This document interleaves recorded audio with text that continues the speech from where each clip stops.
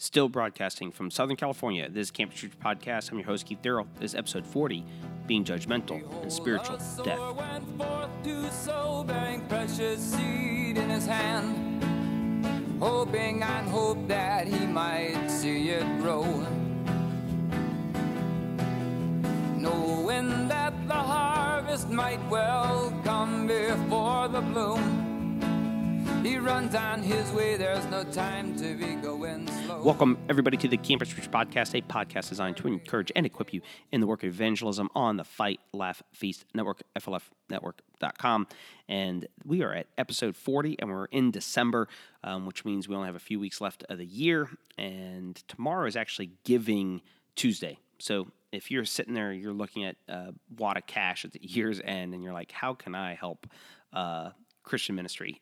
You can head on over to campuspreacher.com and find our link on how to support my open air preaching, or you can go to crosspolitic.com and subscribe to the Fight, Laugh, Feast Network and help what we're doing here, help us expand, especially as we come into the new year. This is the first year where we've had multiple podcasts and everything else, and so hopefully next year we'll continue to grow. I know our podcasts have done pretty well this year, and hopefully next year they will grow. And after having 45 of them under my belt, hopefully I will be growing and improving and incorporating more of what's going on in campus now that I feel like I'm starting to finally get my feet under me. And so in today's episode, what I want to talk about is two things. One, spiritual death, which most of us are kind of familiar with the idea if we're kind of reformed-ish.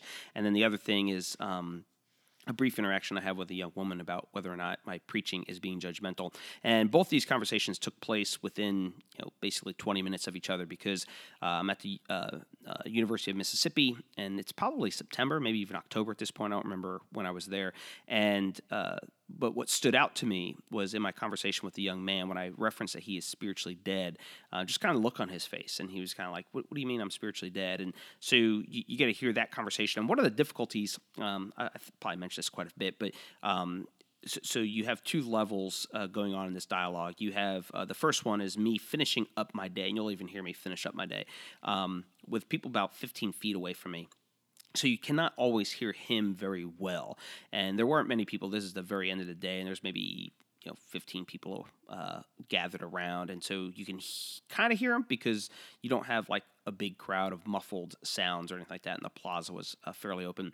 And then I wrap up, and then I have a discussion with a young woman, and you can hear her much better because people aren't at a distance at this point. And she just kind of asked me about being judgmental and stuff like that. And so I just think both of those might be helpful dialogues and discussions for people to hear, and especially because this even ties into years ago.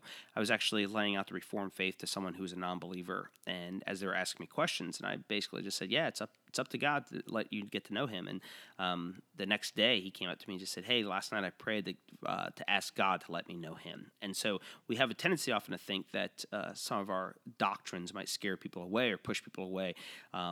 But what I've often found is when we're fairly clear with things and we're gracious in them, so the idea that people are dead in their sins and transgressions, not just so that we can bash them and tell them that they're dead in their sins and transgressions, but we get to tell them that they're, of course you have no interest in God. You're spiritually dead. And you have to feel comfortable doing that, because I feel like oftentimes we feel this compulsion to be like, oh my goodness, we have to generate interest in them. If they have no interest in God, what are we going to do? And well, the reality of it is they have no interest. They're dead. Our doctrine tells us that they're spiritually dead, and God will use us. We're part of what God uses to bring people to the faith and provoke their interest into the faith and stuff like that. But left to themselves, they are spiritually dead. So here's a clip with a young man who, basically lays out a little bit of why he's not really interested in Christianity. And what's interesting to me is he says at the very beginning, I was going to ask a question, but I have to get to class soon. I just said, hey, make it quick. And he ended up being there for another 30, 40 minutes. So whether he skipped class or didn't really have class, who knows? But nonetheless, we were able to get in a good conversation, and I believe he heard the gospel that day. So here's that interaction. Yeah, I was going to ask a question, but I actually have to be somewhere soon. So. But make it quick. Go ahead. About like we need to be saved from non-belief. I assume you mean like in Christ, God. Why? Because So I'd say the nature of what it means to be a human being, faith shouldn't be thought of as a leap into the dark. Faith is much more of an allegiance. So biblically speaking, when Jesus calls people to repent and believe, he's calling them to allegiance to his kingdom. And so what I'm calling people to do is what you need is to go from unbelief in God, lack of allegiance to God, and faith in Jesus Christ as king. So through Jesus' death, burial, and resurrection, he's now Lord of all, and he says, all authority in heaven, earth, and mine, go and make disciples of all nations, baptize them in the name of the Father, Son, Holy Spirit, teach them to observe all things I've commanded you. So I come out here with a simple message that God loves the world amidst all of your sin, your rebellion, your lying, your cheating, your pot smoking, your gossip, slander. He loves you. The nature of sin is that the king must put down any insurrections against his kingdom, and yet his desire is to be reconciled with those who are part of the insurrection. So I'm saying, you guys, the resistance, so to speak, anybody outside of Christ is the resistance. I'm calling to repentance and faith in Jesus. Pledge your allegiance to Jesus. And he'll forgive you of all your sins, cleanse you from all unrighteousness. And the only condition of being saved is faith in Jesus Christ, humbling yourself before him. And so, but the primary issue, obviously, if you don't believe in God, you're going to disagree on just about every ethical issue with me. If you don't believe in God, if you don't believe in the Christian God, but within that, I would say your conscience bears witness. You know lying's wrong. You don't need me to tell you that. You know your porn looking's wrong. That's why you clear your internet history. You don't need me to tell you that. Now, what you might need is help getting out of it, but I come out here to preach a gospel that your conscience bears witness you're sinners.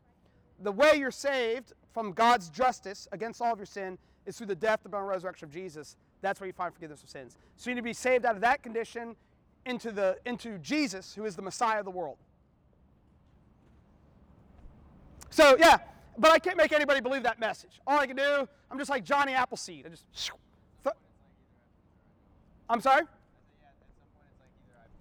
Yeah, and I don't know if you grew up in the church. You're like, I don't know if I believe it anymore. Yeah, I was more religious when I was a kid. Yeah, and that's kind of norm. I mean, 20 years old, come to Ole Miss, attractive women, parties, things like that. Christianity's not all for all those things I want to do. So you got to make a decision. Do I want to follow Jesus or not? And I just say, less about that and more just like, one, I don't see any, I'm not an atheist because there's no proof that there is not a God, but there's also not, at least to me, proof that there is a God. Mm-hmm. And it was more just like, I don't really feel like I need that presence in my life. Yeah. I just like need that in my life. Yeah, I would say, and by the way, because you don't see yourself as a sinner.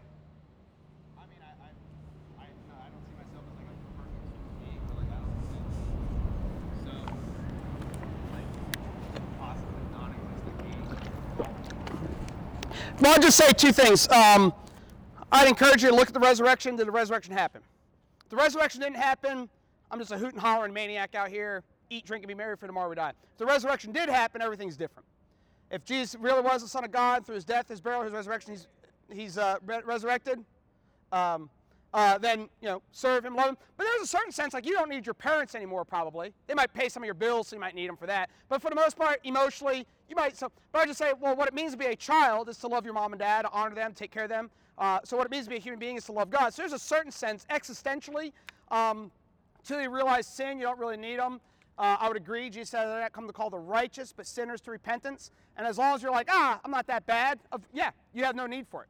And that's the thing. And that's kind of weird. Like, and it's kind of hard because I've realized the Bible speaks of people being dead in their sins and transgressions. A dead man doesn't have too many needs. So if you're kind of like, I don't need that, I'm kind of like, Bible says you don't need it. You're dead. You know what I mean? You're spiritually dead. And so, of course, you're not sitting there going, I need life. I need food. I need something to nourish me. Because spiritually speaking, you're dead. And it's only God that can come along and kind of revive you and quicken you where you're kind of like, all right, I do need that. Yeah, you're spiritually, it's like going to a morgue. If I go to a morgue and say, hey, everybody wake up. Yeah, well, spiritually. Well, in a relative sense, morally dead, spiritually dead, you have no life towards God. So spiritually speaking, you have morals, but your morals are shaped. Were you raised in Mississippi? Yeah, you're shaped by Christianity. Whether you acknowledge Christianity or not, you've been shaped by it. You've been shaped by the Western tradition and things like that. And so you have a morality. I would say two things. You have a morality, but I would ultimately say you can't account for that morality unless there's a God. So let's just say the state gives everybody here $100 in their pocket. So we all have $100. And you ask me, where'd you get the $100? Like, it was in my pocket. No, but how did it get in your pocket? I just have $100. I would say similarly with morality, everybody out here has morality. That's why I said earlier you don't need a preacher to tell you about morality. But if I ask, where'd you get that morality from? It's either from your culture or it's from your individual self, whereas I'm saying, and if that's the case, I'm saying it's subjective and relative to your culture and to your individual self, and I'm out here to maintain that, no, it actually transcends you. The reason you have a moral conscience is you're made in the image of God. The reason you know lying's wrong before the preacher shows up is because God is truth. The reason you know adultery is wrong before I show up is because God is faithful. The reason murder is wrong is because God is life. So morality is rooted in Him, not 3.8 billion years of war, death, and famine has come higher forms of species. And now we just don't like lying, although we all lie. We don't like murder, although it's just the consequence of what it means. I mean, war, death, and famine is just what we got as evolutionary beings. There is no real difference between life and death. It's just self-replicating molecule came to life one day, and then there was war, death, and famine. No big deal. Famine's equal to plenty. Death is equal to life, if you're a Darwinist. But most of you, in one breath are, but in your next breath you aren't. So I agree, you don't need, and where you currently sit, you don't need God, because I would say you're spiritually dead. Ephesians chapter 2 says you're dead in your sins and transgressions. But for me personally, I was dead the first 17 years of my life, but God made me alive when I was 17 years old. When I was 17 years old, I had two events happen. I had a friend commit suicide, and then I was immoral. So when my friend committed suicide, I was like, you know what? I'm going to be a good person. And the more I devoted myself to being good, the more I realized I'm not that good. My mom and dad asked me to do the dishes. I can't do that without complaining. Mom and dad asked me to clean my room. Can't do that without complaining. I was dating this girl. The way I'd roll my eyes, turn my shoulder, get all huffy puffy, and just be like, all this stuff just became exceedingly sinful to me. So I started doing transcendental meditation, reading Islamic literature, reading the Bible. And after 8 months, from January to August of 1993, I was reading, I had two verses memorized, but this verse, 1 Peter 5:7, cast your anxieties on the Christ because He cares for you. So I was lying in my bed, August of 1993. I said, Lord, if you care for me, I'm done. I'm a sinner. But I didn't realize I was a sinner prior to that previous 8 months. I would have been like everybody out here, I'm not perfect, but I'm not really a sinner. But over that 8 months, it just became exceedingly clear to me that I'm a sinner. That like the nature of what I do is to sin. And the more I wanted to stop sinning, the more I realized I can't stop sinning. I can't control my lust. I can't control my passions. I'm a sinner. And it was Jesus, His death, His burial, resurrection that made the most sense. So I'm just saying, prior to that point, I was spiritually dead. And then God began to do a work in me. I became alive. And I would hope and pray that God would do a work in you where you became alive. There's a young woman I met earlier out here named Lydia. And in Acts chapter 16, there's a woman named Lydia. And it says that God opened Lydia's heart to Paul's message. So all I can do is come out here and preach and hope and pray that God would open your heart to my message. But I can't make anybody believe today. All I can do is come out here, preach, and hope and pray that God would be like, I'm going to change your heart. What's your name, by the way? Sean? So I'd hope and pray that one day somebody writing a book and God opened Sean's heart to Keith's message that day. Same message as Paul. But I can't make Sean believe, can't make Nathan, is that right? Nathan believe, can't make anybody believe. All I can do is preach to you the gospel and hope and pray that God be pleased with this foolishness. The Bible calls this foolishness to change some people's hearts and minds. So doesn't seem to be the most effective way to do it. I'm always asking, is this effective? No idea. All I can do is come out here, preach. Hopefully if you're a Christian, go back to the dorm, see the crazy guy in front of the student union, share the gospel with people. So that's it. Well, I appreciate sharing, I guess. Yeah, no, you guys are great. I mean, I was at JMU a couple weeks ago. That place was, whew, you guys are a pretty good lot. You guys are a pretty good lot, all in all. So, yeah, so consider your life, consider your ways, students. Now I'm going to be done with a public preaching. If you have any questions, comments, demands, you want to talk one-on-one, I'll gladly talk to you one-on-one about anything I've said, any particulars regarding Christianity and stuff like that. But as far as the public preaching, I'll wrap up. Sorry that you had to hear me drinking water there briefly in a couple of little places. Yeah, it's me wetting the whistle while I'm preaching. So sorry you had to hear that.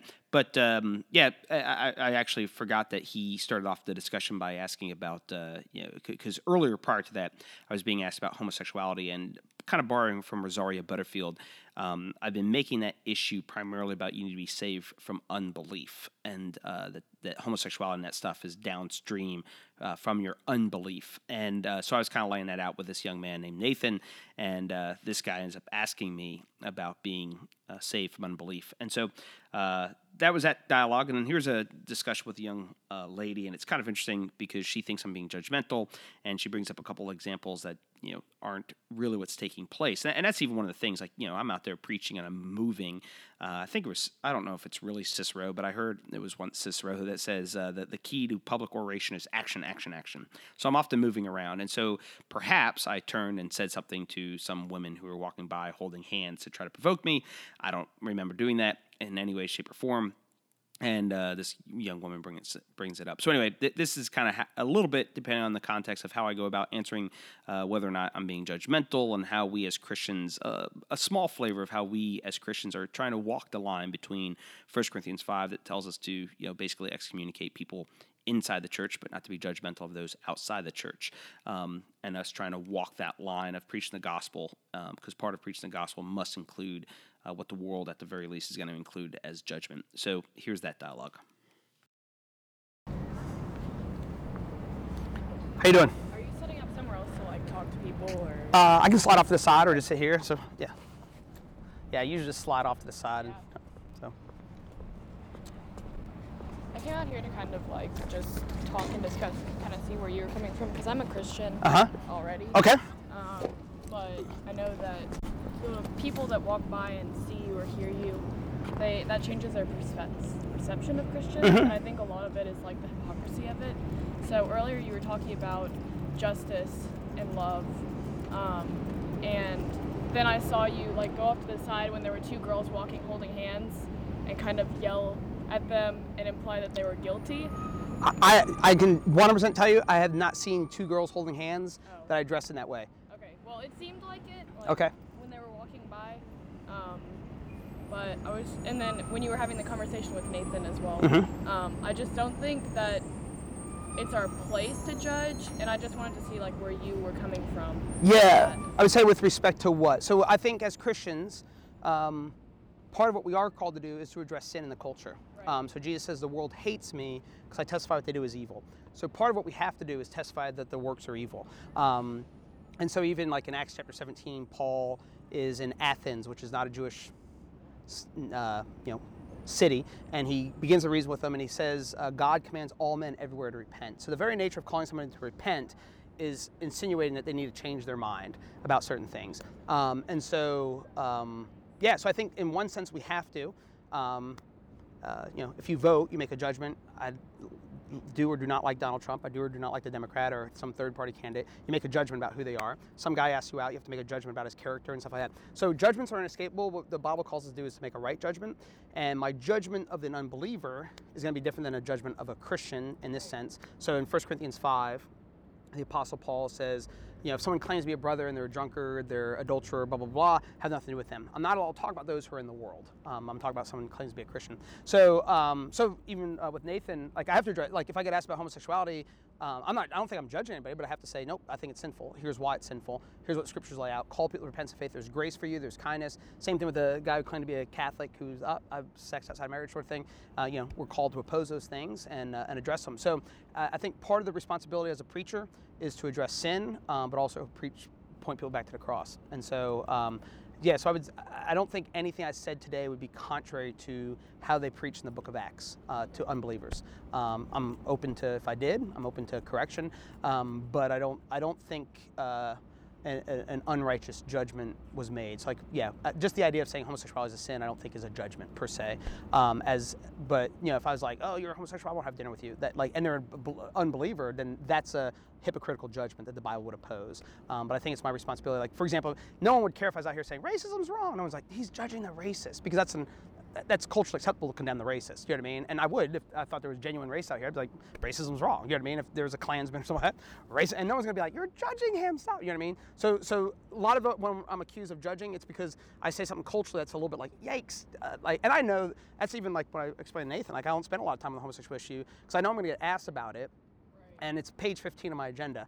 On a 15-page agenda. So it's not that pressing to me. There are a bunch of other issues, starting with who God is and his character. That's why I spent most of my day trying to lay out God and his character more so than even addressing moral issues. But ultimately, the gospel only makes sense if there's a moral universe that we violated and God loves us to the point of death, even death on a cross. And if there is no moral universe and I can't say anything about morality, then there's never a chance to sing Amazing Grace, how sweet the sound. So, but honestly, I 100% tell you that I did not notice any girl walking by. I just thought that you had averted your attention that way when you walked by. Yeah, they were trying to get your attention because they saw you and then started holding hands to walk by. as I said, and 9 out of 10 times, I know I won't even acknowledge it because I know it's there to solely provoke me. And if I was to acknowledge it anyway, I'd be like, you two girls are kidding. If I was to say anything, because it's usually like some two frat boys are like, hey, you know what I mean, walking by, like, let's grab hands, like they're gonna somehow shock me or something like that. So, but yeah, no, and in general, my MO is not to point out any individual, and I would never point out any individual sin, like that guy walking by, I want to be like, you're having sex outside marriage. Once he says it, I'm willing to address it, but I'm never pointing out any individuals being like, you're doing this, you're doing that, you're doing that. It's just not what I do. So, Right. So, make sense? Yeah, and what's your name? No, it's Meredith. Meredith, nice to meet you. Are you involved with the Christian group here? Not here. Okay. I have one back home. Okay, good. But Yeah, well, serve, Lord, Lord. personally invite you to a few places. yeah. That's okay. I'm not really looking. Good. God bless you, Meredith. Have a good day. You too. So I thought that's relatively funny that Meredith could see that two girls are simply holding hands to try to get a rise out of the preacher.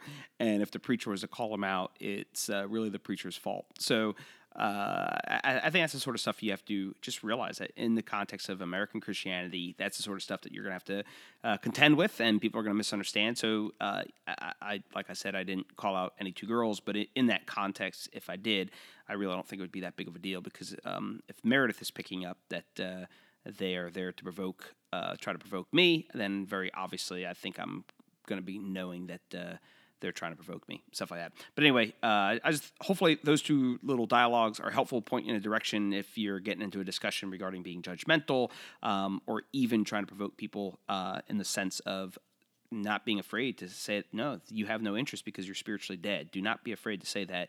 And oftentimes what you'll find is the Lord will use that to provoke people to faith. So, yeah, that's this episode of the Campus Preacher Podcast. If you have any questions, comments, demands, rebukes, exhortations, feel free to reach out to me on Twitter, Campus Evangel, or you can email me, Keith@campuspreacher.com, or Facebook, Keith Darrell. Lord bless you, keep you, talk to you next week. Hoping and hope that he might see it grow,